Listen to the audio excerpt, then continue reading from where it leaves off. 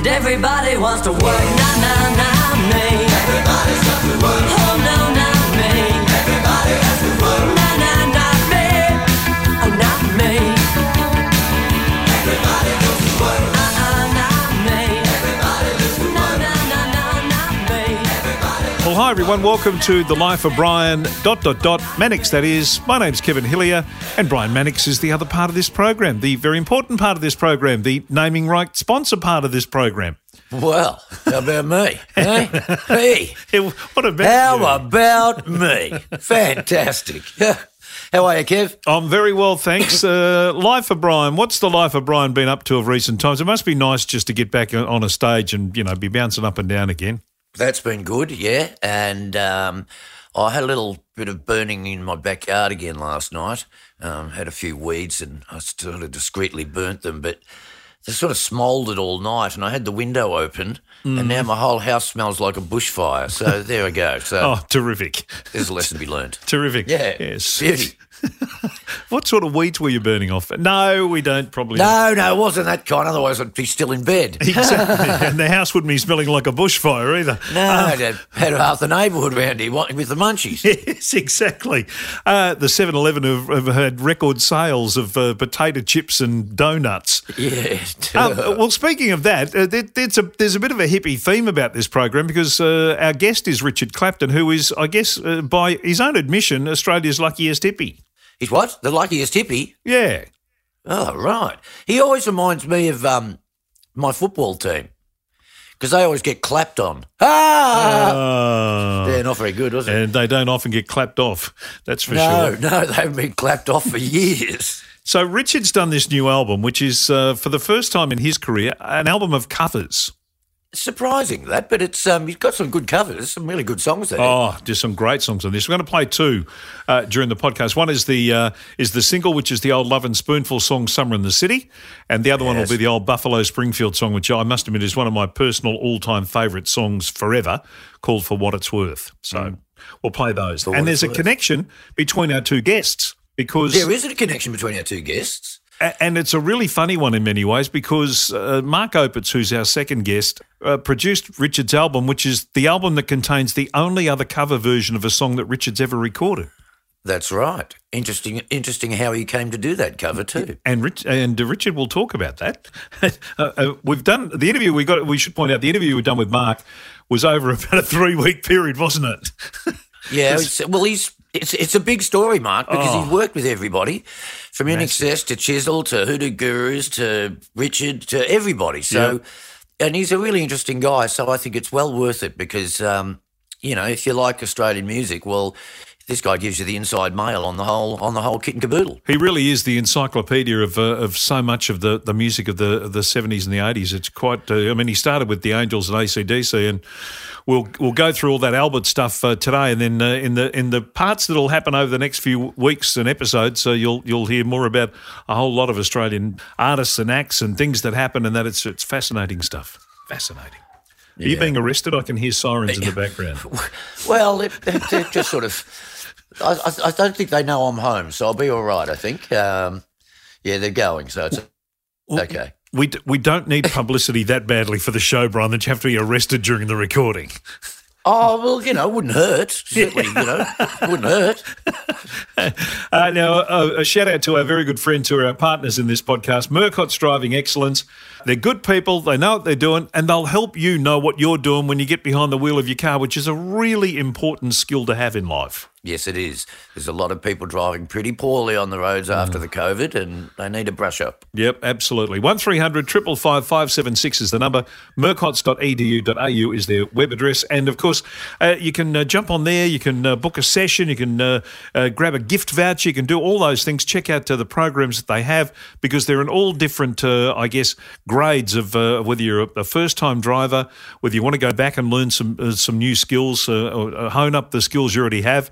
They're the people to talk to. 1300 555 576. Now, you got your Nimbin car park pass and you're ready to go on the Hippie Express, Brian? Hey, man, it's really cool. Were you ever a hippie? Get into the vibe. Would you have qualified?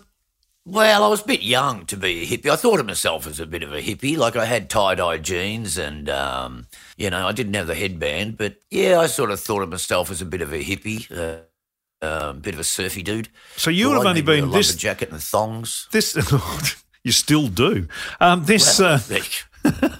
This album goes from 66 to 70. So you only would have been in your early. You weren't even a teenager then.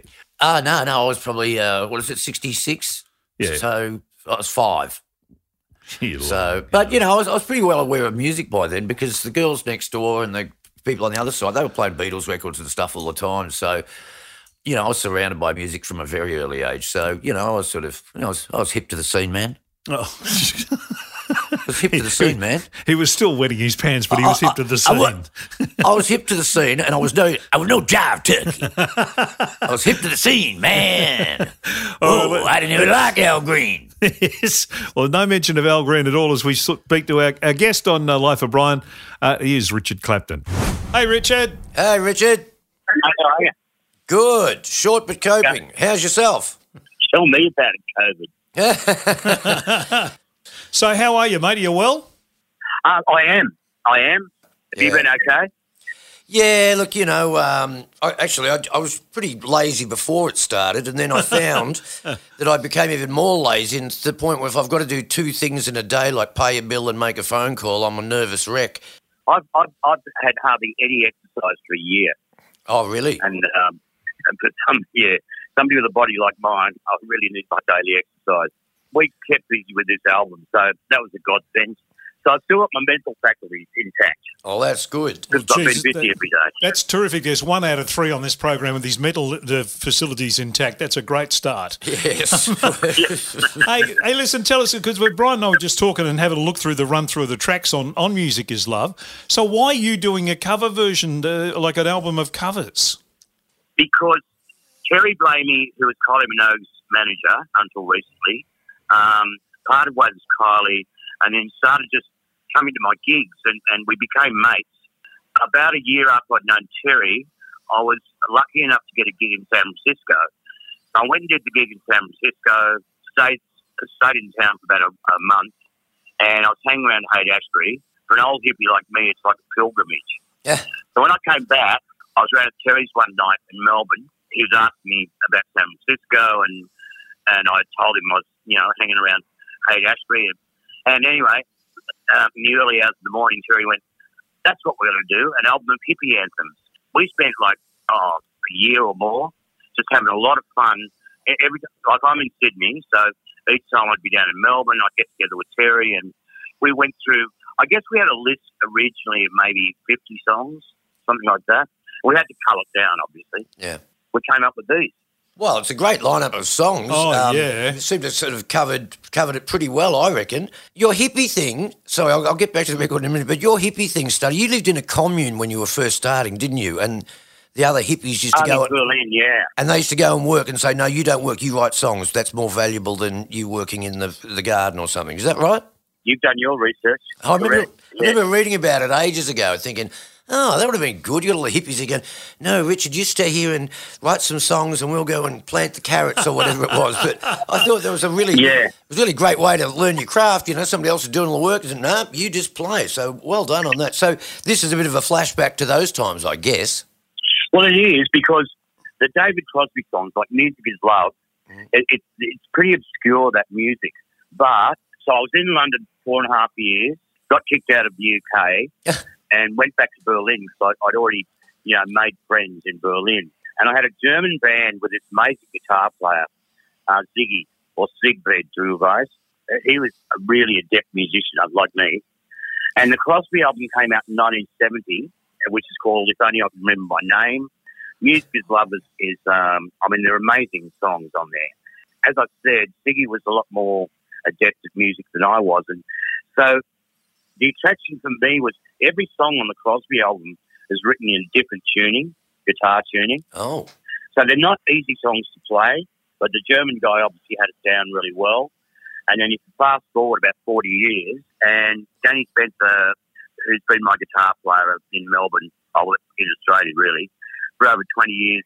Through me, Danny got really interested in this David Crosby album as well, because Danny plays with Jimmy as well as me, and Danny plays a lot of slides. So because of all the open key tunings, Danny just got right into it.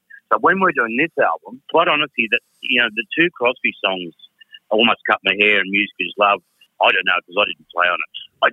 I just sang the song, but I'd say that they're quite tricky and very interesting. But Danny's got it right down because if you hear Music Is Love on the album, that's pretty much exactly what Crosby did.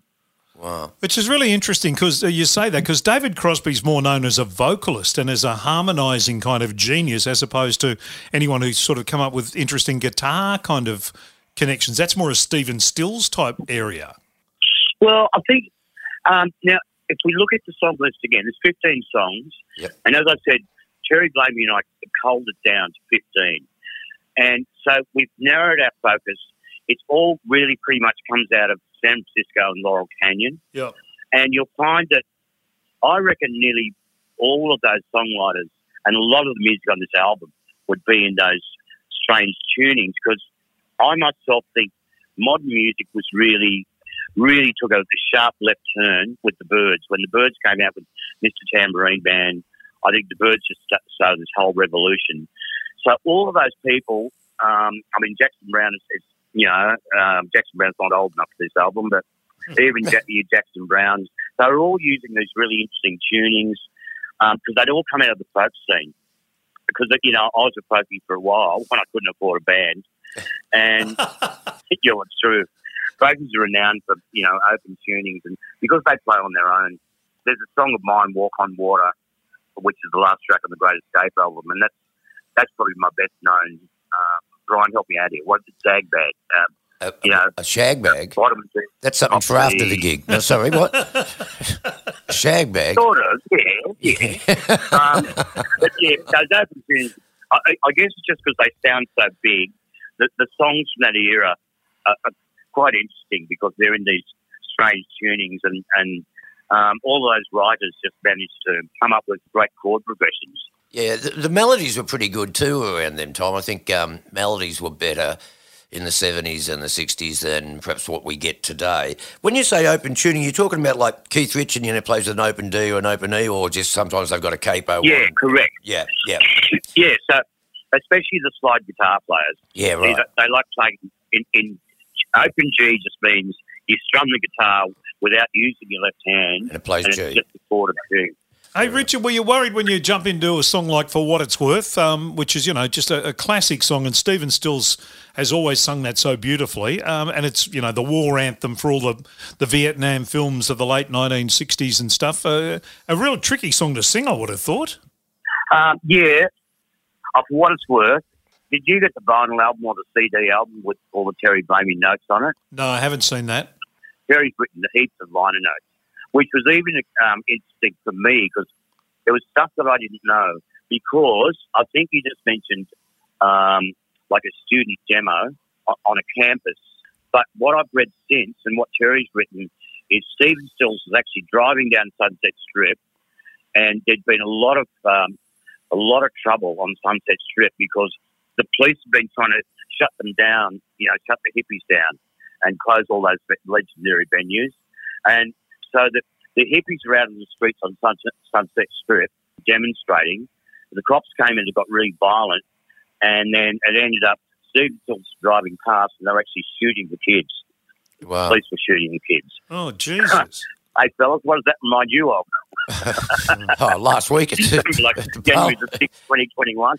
Yeah. Well, the police shot, what was the main campus that they shot Kent about? State University. But it wasn't just there either. It was at a whole lot of other unis as well. I saw in the Frank Burns Vietnam documentary. Berkeley and all them had stuff as well. Yeah, they were just shooting everybody. Yeah. Well, that's democracy, I guess. So San Francisco, I mean, the San Francisco was kind of like the hippie anthems were the Scott McKenzie songs and all those sorts of things. Yeah. You didn't go the bleeding obvious, but you pick some, like say you want to be a rock and roll star and 8 Miles High. Great songs from the Byrds. Yeah. Look, to be honest, we ended up, Terry wanted it to be, because this is my generation, and Terry got more and more interested in what my musical DNA really is. Uh-huh. And it turns out it really is the Byrds And, you know, the artists who are on this album, that's sort of the music that I was hearing at the most formative part of my life. And that had a lot to do with the decision-making. There's songs on there which are really overtly socio-political, you know, Southern Man and you know, Buffalo Springfield for what it's worth and Woodstock, etc. But then there's other songs that are, I don't know, which are much lighter and a lot sort of, I suppose, happier, you know. And so that's why I wanted to go with Summer in the City, because it's sort of a no-brainer, and it's just, you know, it's just a song that makes you feel really good. Yeah. And it's an incredible song, by the way. Oh, I've been saying that when I did the vocal for that, you know, there's no breath in that. The syncopation, and it's just full on. It's relentless. Goes all the way through the song. When I was listening to it, now, unlike when I was listening to it, I was Sorry, thinking, this is probably the fastest I've ever heard Richard Clapton sing. As you say, there's no gap for a breath. It's just like, just start and then go to the finish. No, unfortunately, my band's about half my age. So I can get them to do, say, you want to be a rock and roll star, 180 BPM, and they can do it. How long did the album take to record? Well, we were really fortunate in this way because we came up, so Terry and I came up with this idea. The band that I have, well, there's 3 Jimmy Barnes players who also play with me, and the drummers been playing with Baby Animals recently. So we went into a studio in Sydney, which is, I don't know if you've heard of Rancom, it's Garthwater from Sherbet. Studio okay, yeah. Yeah. You would have done Craig McLaughlin's album, no doubt. But let's leave that behind. I don't know. Thing about Rancom, it's all old gear and it's very authentic. Oh, great. You know, if you want to get that vintage sound. So we got in there, we probably spent over a 2-week period doing all the band tracks. Mm-hmm. Then I was touring my ass off, as was Jimmy. So Jimmy took those 3 guys, that was him, and Baby Animals were working a lot. So we had to have a break from the album for a few months. And the idea always was we had all the band tracks, we're happy with the band tracks, and then we're going to do the guitar overdubs and BBs and lead vocals and everything at a later stage. Yep. You know, when everybody was off the road from touring. Mm-hmm. And then COVID hit, which has made it really interesting. So, okay, we've got the band tracks, then COVID hits, and I think Melbourne was as bad as Sydney, where you couldn't really leave your house. Yeah. So Danny, the guitar player, is from Melbourne. Danny lives in Brighton. As I said, Danny's been playing guitar with me for about 22 years. So Danny sat at his place doing all the guitars. Then I got him to do backing vocals because it was just too hard to go anywhere. Yeah. You know, in Sydney anyway, you couldn't go into a studio. All the studios were closed because of COVID. So Danny sat down there working remotely. David Nichols, the engineer, was pretty ill at the time. David was actually in hospital while we were doing this, but he was imploring me to let him work on the album because he just didn't want to lie around, you know, thinking about things, thinking about his health. Yep. We worked for nearly a year just all doing this remotely. Like we're all over Australia on laptops doing it that way. And it's gone really well. Yeah. Jeez. That's amazing. It sounds really cohesive. It doesn't sound like it's, you know, but he's playing in different states. So well done, David Chipper Nichols and yourself on that one. Maybe the additional engineering by Paula Jones helped out as well. Man, nobody can believe it because, you know, Chipper had the big C and it wasn't pleasant at all. Yeah, it's pretty amazing that he did this from a hospital bed, but he mixed it from a hospital bed. How's he going now? Is he okay or still fighting it? No, still fighting it. Still battle still rages. So, yeah. Oh, it's not good. I know. I just lost. I don't know if you know or saw Natasha Stewart on The Boys, but Natasha was my backup singer for about 25 years, and we sadly lost her about a year ago. Natasha would have been doing a lot of the BBs, but we lost her. So, but anyway, it's Mahalia Barnes, Eliza Jane Barnes, and Daryl Percival, who I'm love the one you're with.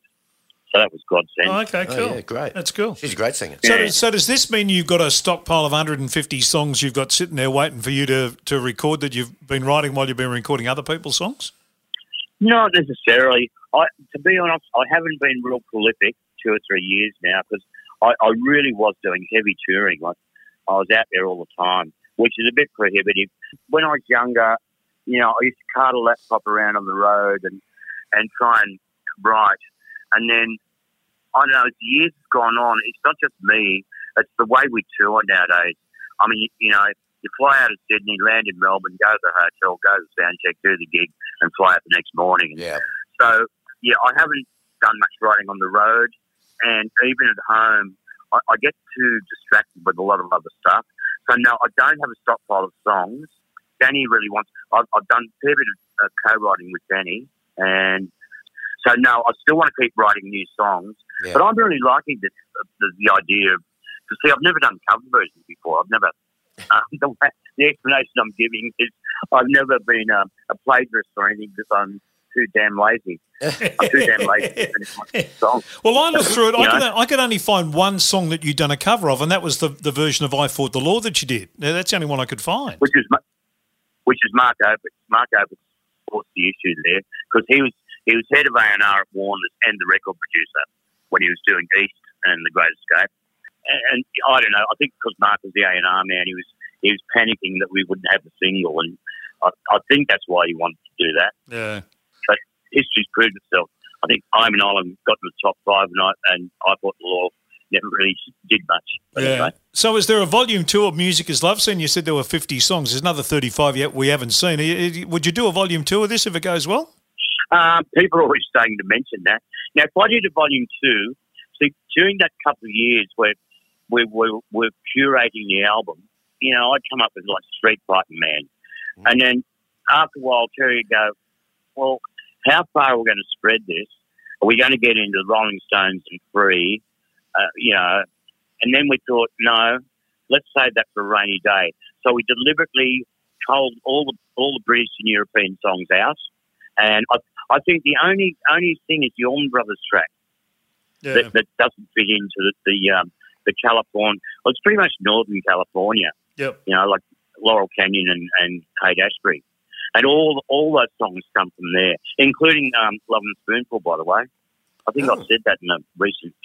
I said it somewhere. That John I didn't Sebastian, know. yep. Well, I always thought they were just from New York, but the true story is they all got busted for pot and they ran away and moved to Laurel Canyon.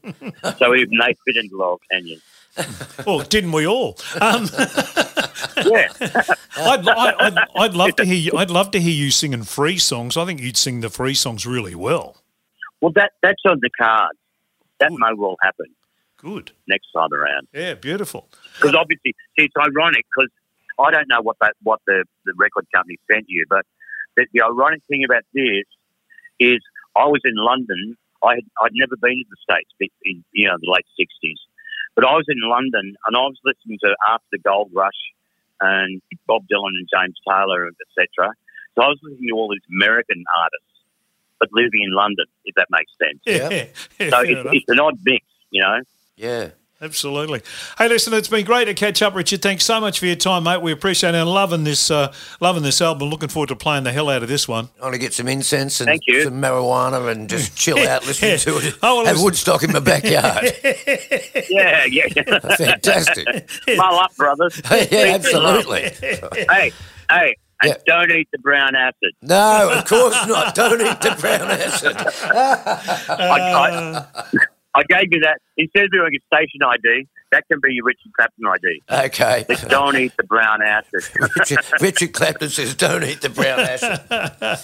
Hey, thanks, Richard. Thanks, Appreciate Richard. it, mate. That's great. Thank you. Cheers, mate. Thanks for Great talking to album. me. Okay. Bye, mate. Thanks for talking to us. Talk Bye. See you.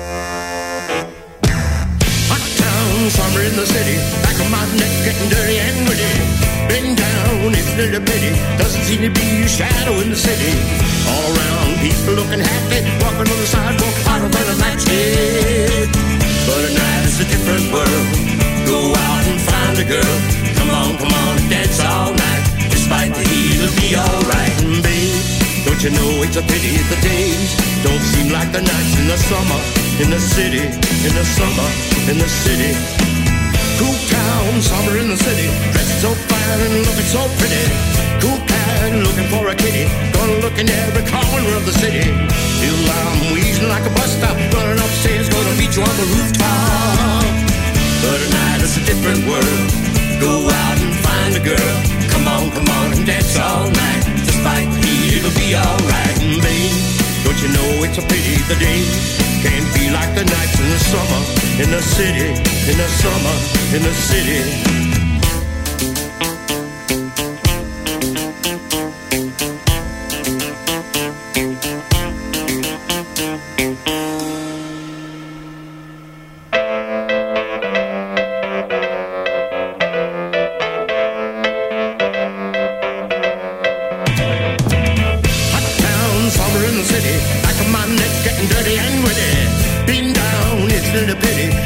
To be a shadow in the city. All around, people looking happy, walking on the sidewalk harder than a match. Yeah. But at night it's a different world. Go out and find a girl. Come on, dance all night. Despite the heat, it'll be alright. And babe, don't you know it's a pity the days don't seem like the nights in the summer, in the city, in the summer, in the city.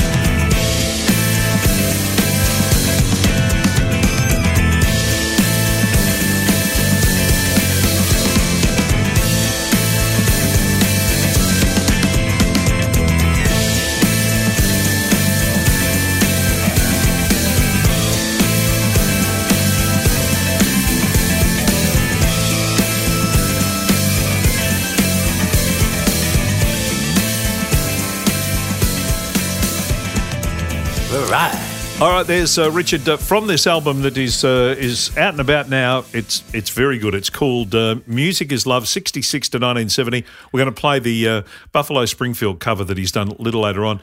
And the cover with the bus on it, the hippie bus and the flowers and the heart, it's bloody brilliant. And the liner notes from Terry Blamey, who Richard mentioned, they're well worth having a read of as well. Talk about the story behind some of the songs. Do you know what I concluded from that interview and listening to that song? Mm-hmm. That Richard Clapton is hip to the scene, man. He's hip to the scene. Oh, is he? He ain't no jive turkey. Well, one man that he mentioned there at the end when he talked about the recording of the album with I'm an Island and I Fought the Law, which was the only other cover version he's ever done, was Mark Opitz. Yes. As you could tell there, Richard wasn't terribly pressed about recording a version of I Fought the Law and, was vindicated by the fact that I'm an Island was a bigger hit single than I Fought the Law was. But Mark Opitz has not had a lot of misses in his career, it would be fair to say. I'd say he's very hip to the scene. Yes, absolutely. From the early days at Albert's, we're going to trace all that all the way through to what he's doing today up on where he lives on the Gold Coast these days.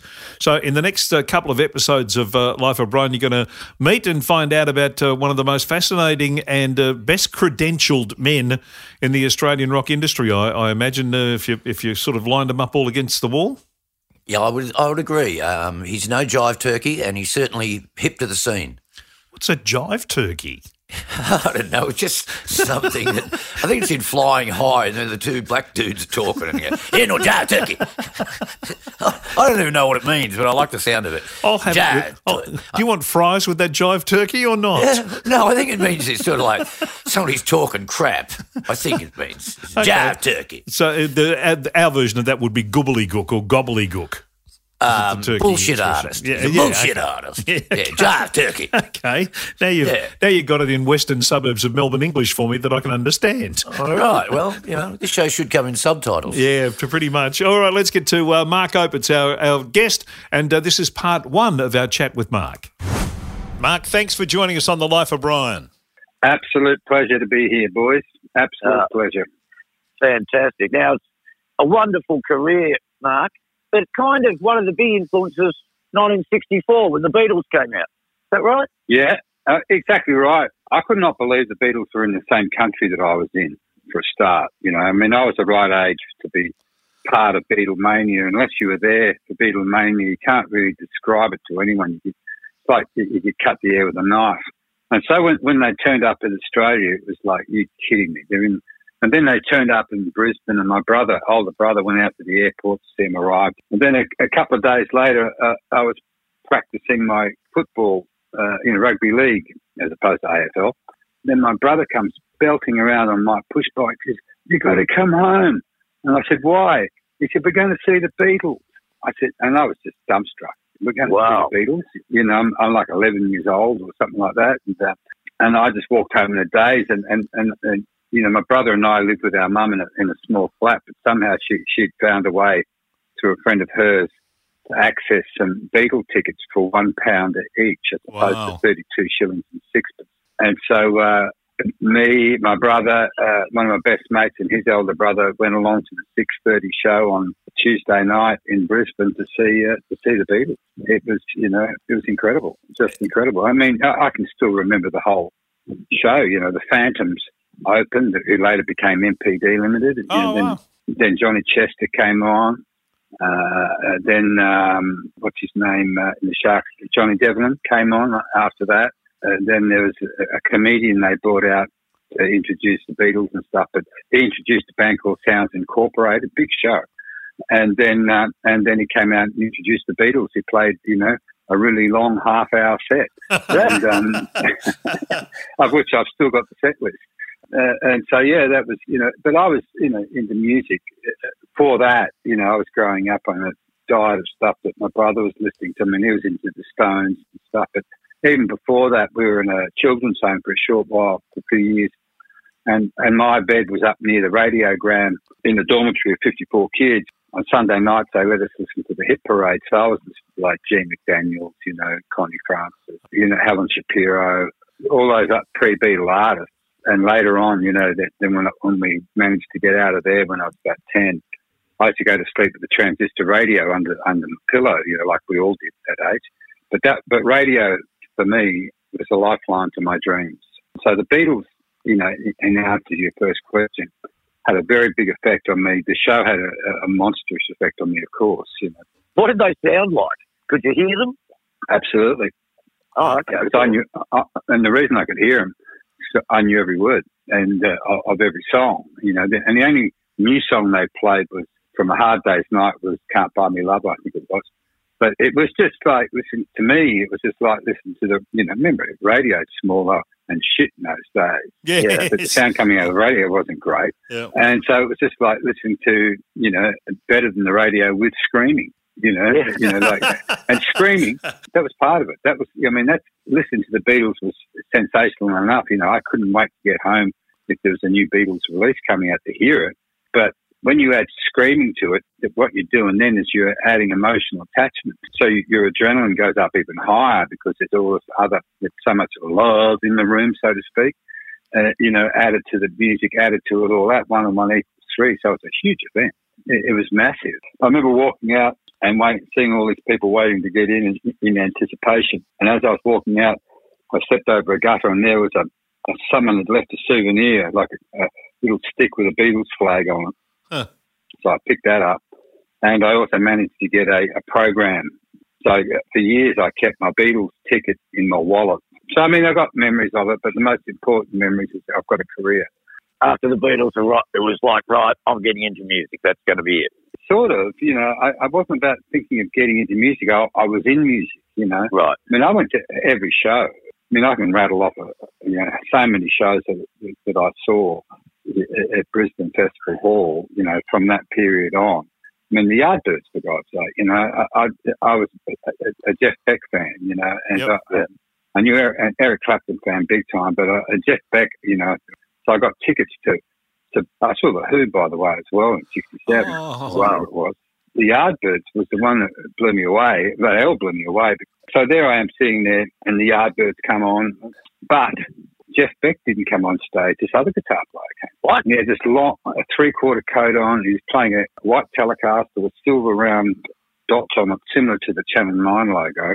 And this guy started playing, and Keith Ralph, the singer, said, "Oh, look, this is our new guitar player. You know, his name's Jimmy Page." Yes. And so he took my head off, literally. And obviously years later I saw Zeppelin in Sydney, but music was in my blood. And by the time I was 16, to answer your question, it was Kevin who asked the question, But second last year of high school, I'd made up my mind. I either wanted to be the best movie director in Australia or the best record producer. Right. So you ended up getting a job at Albert's. Is that what happens next?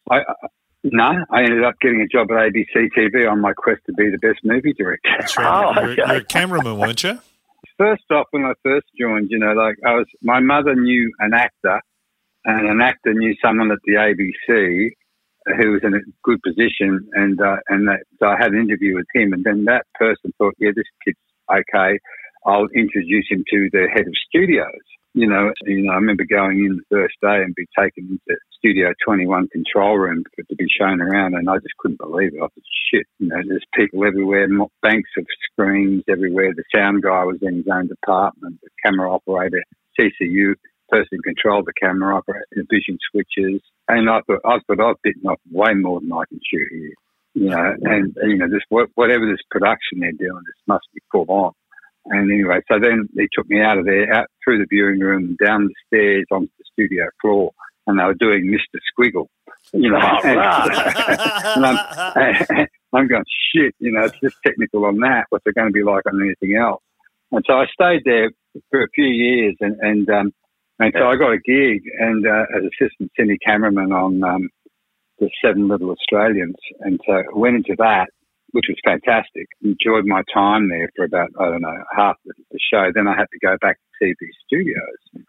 And then I had a meeting with the boss of the actual TV crews. And he said, we weren't very appreciative of you going away to film department because, we don't like the film department. And B, you didn't leave us short-handed. We could cover you, but, it doesn't show loyalty. So what we're going to do is change your job. You're not going to be a TV cameraman. They were going to banish me to sound, to audio. And worse than that, they were going to banish me to the worst part of audio, which was music audio. Oh. And I said, oh, okay, sounds good to me. And then I got to work with some really cool people and work on all the music shows and just like the opening of the Opera House. I was seconded to the Opera House. And after that, and I just thought, shit, ABC, I can't really do this anymore. And so I left and sort of joined a band for a little while. And I realised this is going nowhere. Just smoking drugs, it was fine, but, it's going nowhere. See, Brian, I told you. Yeah, right. Don't worry, I still do. I can, but, my partner doesn't like me doing it anymore. Anyway, so what I did, I remember the day very clearly. I was living up on the Pittwater in Sydney, if you know the Pittwater, that harbour north of Sydney, and I was sitting on a cliff with a friend of mine, Malcolm Lamb, about our feet dangling over this 100-foot cliff, and thinking, what I'm going to do, Malcolm? I'm going to pursue my dream to be a record producer now. So I made up a list of all the top studios in Sydney, and at that time there were a few. And so I decided to start at the top, and which was EMI Recording Studios. Went in there, and I rang him up. I was smart enough to say, I'm not looking for a job, I'm looking for advice, when I rang up. So that meant I could get in and see the boss of the studios. And so we were talking about that, and he said, what do you want to, and he was smart enough to figure out, to say, oh, look, we haven't got any jobs, by the way. And then he started talking to me and stuff like that, and he said, oh, who trained you at the ABC? And I said, my main mentor was a guy called Noel Cantrell, who's a legend in music audio and drama audio at the ABC TV. He'd worked on the Beatles when he was in England. But this guy's a total legend, total nice guy. And as soon as I said these two words to Noel Cantrell, Bill Ramsey, the head of studio, said, Noel Cantrell, you've got a job here right now. My first job was to go in. I had this little room where I had an 8-track tape recorder, a 4-track tape recorder, and a 2-track tape recorder, and my job was to get the 2-track masters and transfer them to 4-track so they could go into a cassette master, or 8-track so they could go into a cartridge master. And then I graduated into actual the lathe part. But the beauty of all this was that the tapes that I was the 2-track masters that I was got were brought up to me by the label managers. And through meeting those guys, I met one guy who was really clever, Roger Langford, and he said, you shouldn't be working here, mate. you should be working in the A&R department with us. Months later, working on a classical record for the ABC, and the door opens and it's the head of the employment boss of the Fifth Floor. He says, "Oh, Mark, we've hired a guy to run Capitol Records in Australia and to run local artist label, but he hasn't turned up. Roger says you're really good. Would you like the job?" Are you kidding me? Anyway, so there I was, ending up running Capitol Records in Australia and in charge of local artists, not A&R, the hiring of the artists, but the release and the marketing campaigns. Capitol sent me out the new Dr. Hook, the Dr. Hook album. Remember Dr. Hook? Oh, yeah. Oh, yeah. And they said, "We've got this song. We want to release it, the first single around the world, called Sylvia's Mother Said." And I said, "Yeah, it's a good song, but I reckon I don't want to go with that one. I've got another one that I think we should go with first, and I'll go with that second." And they said, "Look, we can't really do that." And I said, "Yeah, I really like Only 16, the Sam Cooke song. I reckon you should go with that first." And they said, "Well, be it on your own head. We'll let you do it, but be it on your own head." In other words, they give me a warning. If it didn't work, I was in trouble. Luckily, Only 16 went through the roof. When Wings came to Australia, and remember, I was managing Capitol Records, they were my act. But Stephen, the boss, said, "Mark, I'll take care of this." Yeah. Thanks very much. Yeah. Oh, I know how that feels. Yeah, exactly right. So I was shafted, but that's all right. And then after another year of that, I was in Stricton's office for after Friday afternoon drinks like this. And he said, "Mate," and I was sitting in his managing director chair having a beer, and he said, "You like that chair? You can have that chair one day if you want." I said, "Well, I don't really want it. I don't really like working." He said, "Oh, what do you want to do?" I said, "I want to be a record producer." And so he arranged for me to become Richard Lush's assistant, who was a house producer at EMI. And from that point, I graduated on to, doing a couple of very minor productions. I'd come in on the weekends and just do anything, get friends in to play just to because I was so in love with what I was doing. And then just one band came in, and I did this over a weekend with them, because, I just did everything, did produce this track, got it up. It sounded really good. Now, unbeknownst to me, they took the demo because they weren't very knowledgeable on how copyright law and recording law works.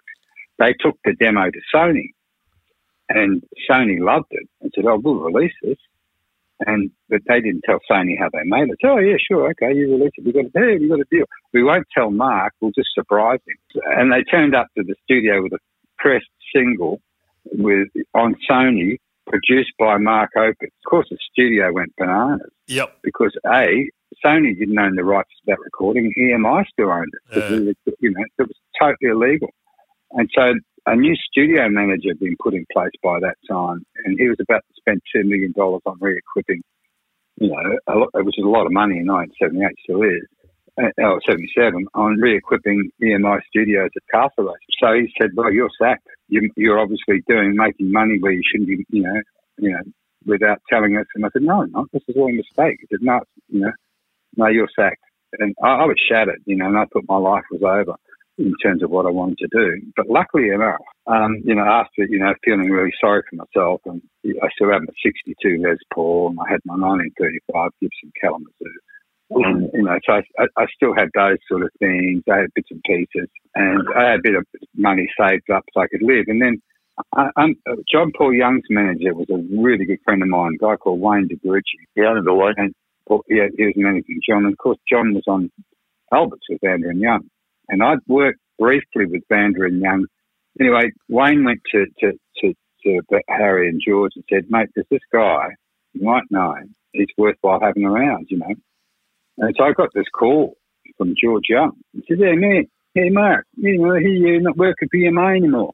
I'm sorry, I'm doing a bad Scottish accent. Yeah, that's okay. And then they said, "Yeah, the situation." He never said situation, he said situation. "The situation is, we're looking for someone to help us out down here, so you come in for an interview." So I went in for an interview, went for a few hours. And they said, and then George said to, "Look, what we'd like you to consider, think about this for 2 days, that we'd like you to work for us as our assistant, apprentice, the guy that just helps, Harry and I'll do the producing, but you can come in and do the engineering, learn from us, and the three of us, the idea is to work as a unit. But don't answer me now. Think about it for 2 days." Well, fuck me. if you didn't think I didn't sit by that telephone for 48 hours. Yeah, with the stopwatch on. Yeah, and say, I'm in, that's exactly what happened. And so, the very first day, I turned up at Albert's and I couldn't believe it. I've gone back to the penthouse again, basically. First day, it rocked up at, 9 or 10 o'clock or whatever it was in those days. Gone into the production office where FIFA Riccobono and, her office was where George and Harry Tour worked out. Didn't meet Ted straight away, Ted Albert, who's one of my absolute heroes. But and George said, "Yeah, Mark, yeah, we've got a band we recorded last week. I want you to have a go at mixing it. And I've already put the tape on the machine down there and marked up the console. But you go down there and Harry and I will come down later on and see how you're going." And I'm going, fuck, shit. I've really bitten off Mr. Squiggle. No, this is worse. I've been saying more than I put you up here. And I've gone down there, and the first song that I mixed on the very first day for Albert was "Bad Boy for Love" by Rose Tattoo. Wow. That's my first day. And so you can imagine it added on from there. And I was, and I remember I was working there for months. It came up to Christmas. George caught me in it was just me, George, and Harry working on stuff. I did a little bit of Let There Be Rock, engineering wise, and so I was learning shit all the time. But coming up to Christmas, George caught me in the hallway, and said, "Oh, Mark, we're cutting. We shut down for Christmas. You going away anywhere?" And I said, "No, I'm not, George. I'm just going to be staying at home." And he said to me, "What? Don't we pay you enough?" And I said, "Well, you don't pay me anything." And George looked at me and said, "What?" I said, "Well, yeah, after I didn't get paid the first week, I thought the pay must be the work experience I'm having working with you guys. And how'd you get by?" And I said, "Well, I sold my guitars. I mean, they're only wooden wire. 62 Les Paul is more than wooden wire." Correct. And it's the only SG-shaped Les Paul ever made. So I sold that. I sold my Gibson Kalamazoo. Yeah, and then Ted Albert came down to see me and said, "Mark, I believe we haven't been paying you." And I said, "Well, yeah." And he said, "Well, here's $100 for the last 4 months." Woohoo! Yeah. And he said, "And we're going to give you $100 a week." Woohoo! But Mark, I want you to remember the $100 a week we're going to give you is an advance against royalties that you will earn for the company. So 2 months later, Ted's come to see me again and said, "Mark, he's got his big red book out. It appears you owe us $800. What are you going to do with that?" Fortunately for me, George Young had pulled me aside pretty much after the first episode with Ted with $100, and George had pulled me aside and said, "Look, we've got this band, the Angels. We've tried, did an album with them, had a turntable hit with MO. We're going to see your face again. Hasn't worked. We're going to drop them, or you can take them on." And I said, "Oh shit." "Oh, of course, George, I'll take them on." Again, shitting my pants. If George and Harry can't make a hit out of this, country rock band as they were at the time, they can't make a hit. And these are the hottest producers in Australia and in world class. How am I going to go, Mr. Junior? I've only done a couple of minor things before. So I went round to my old mate Wayne DeGrucci's house, who I mentioned before, on a Friday night as we used to gather at his place, myself and a couple of my ex-EMI buddies. But and I'm sitting there in a room by myself, and Wayne comes in with a big fat joint and says, "Mark, what's the problem?" I said, obviously I thanked him about, re-thanked him for getting me the gig and all that stuff. And he said, "Look, well, whatever you're thinking about, have a listen. This is a new record I got." And it was a band called Graham Parker and the Rumour. Do you remember? Great band. Landlord Don't Ask Me Questions, Protection. That's it. Fantastic band. Love it. And it was their very first album, and he had a pre-release of it. And so there I was, stoned off my head, listening on headphones to those tracks, the first album. And I'm thinking, wow, because punk music was the thing at that point. Yeah. And all of a sudden, I said, gee, punk's changed. Obviously it was turning into the start of new wave. And I thought that punk music has become sophisticated. Then I thought, that's it. That's what I'm going to do with the Angels. I'm going to find sophisticated punk music. I didn't know what it was. I knew it wasn't Graham Parker and the Rumour. I knew it had to be based on more rock and punk than that, but it had to go that way, and I was sort of slightly predicting the future in my own head. So lucky enough at Albert's, we had our own studio. So every spare moment I could get the Angels in, now that they were my band, I'd get them in there. But I still hadn't heard the sound. And one day John Brewster came to me and said, I came up with this riff in Adelaide while I was driving around in my car. And I've sort of turned it into arrangements. So, and we were in Studio 2 at this time at Albert's, which was very unusual. And without Doc Neeson, wasn't just Buzz Bidstrup, Chris Bailey, and the two Brewster brothers. So they went out and played this tune based on an 8-note feel. And I went, fuck me, that's it. That's sophisto punk. That's sophisticated punk. And so I'm jumping up and down in the control room, which I very rarely do. And then I've got everyone back in and said, that's it. That's the sound we're looking for.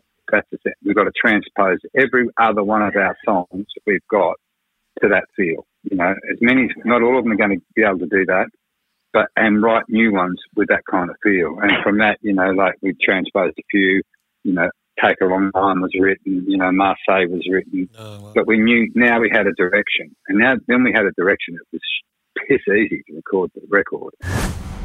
That is part one of our chat with Mark Opitz, and believe me, there is plenty more coming about almost every artist you could ever think of that has graced a studio in this country. Yep. He's had something to do with them somewhere.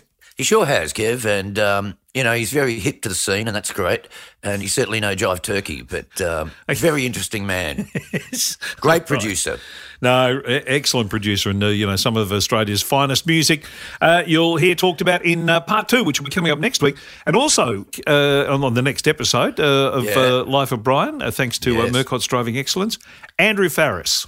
From In Excess. Fantastic. Yes. Wow. With a solo album. We got all the big names, Kev, all the big names. We most certainly do. He's finally got a solo album out, got a single that you might have heard around the place now called Run Baby Run. We're going to talk to him about that, about the In Excess days and about what he's up to these days in the next episode of Life is Brian. So we're looking forward to that. He's got a great album coming out, and gee whiz, he's got some good writing credentials, hasn't he? Wow. Massive hits. So talk about some of the biggest hits internationally and worldwide. You see some of the footage of some of the concerts that In Excess did overseas. My God, they were massive. Yes. Absolutely they were. Absolutely. Do you reckon we should have stung him for a couple of bucks? He'd have a few. You think he'd be cashed up? I reckon we could have said, you know, hey, Andy, how about $20 for me and Kev? Hey, Andy. How about $20 for me and Kev? Well, we could have tried on. We're now begging. Well, we're not even busking. If we'd hit Alice Cooper up for $20, Johnny Rotten up for $20, Peter Hitchener up for $20, Dick Smith up for $20, we'd have nearly $100. Yeah, we would. We'd be able to retire. All the millionaire guests we've had on the program. That's a revenue source. Colin A, he could have spared $20. Absolutely. Yeah, Shakin' Stevens, he's got the 19 CD box set out. He could have spared $20. Exactly. We'll just have to throw the hat out next time, Brian. Hindsight is a wonderful thing. Well, you've got a little hat. You wear a little hat. I see you with the hat on social media. A little hat, yeah. Got a little cup that I collect money into. There you go. You just get the organ grinder and I'll jump around with the cup. Thank you very much. Thank you. Right. I knew I was going to finish up being the organ grinder here. There's never anything sure. Organ grinder, get it? Murcott's Driving Excellence. There are great partners in this podcast. 1300 555 576, murcotts.edu.au. See them if you want to brush up your skills behind the wheel, because it certainly is very much needed and something you'll appreciate. So 1300 555 576. Thank you, Brian. Andrew Farriss, and part two of Mark Opitz will be in our next edition of this podcast. Don't forget you can check out all the previous episodes with the likes of the people Brian just talked about, including, you know, Dennis Cometti, Richard Wilkins, Dawn Fraser, Steve Ward. They've all been on this podcast. So check out some previous episodes to fill in time until we talk to you again. Same bat time, same bat channel. Tune in for another thrilling episode. There's something happening here. What it is ain't exactly clear. There's a man with a gun over there telling me that I got to beware. I think it's stop, children, what's that sound? Everybody look what's going down.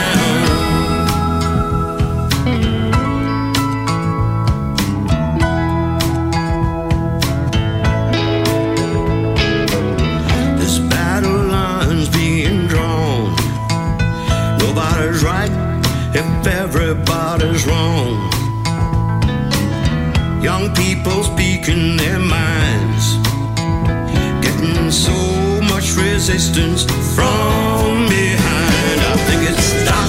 Hey, what's that sound? Everybody look what's going down.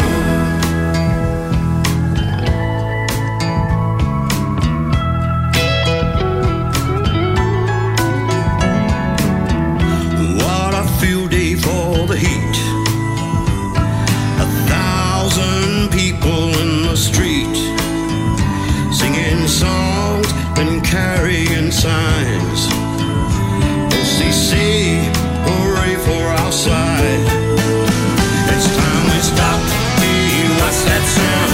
Everybody look what's going down.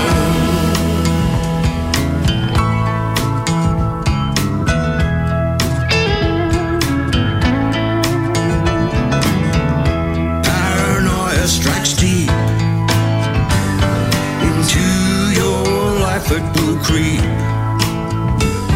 It starts when you're always afraid. You step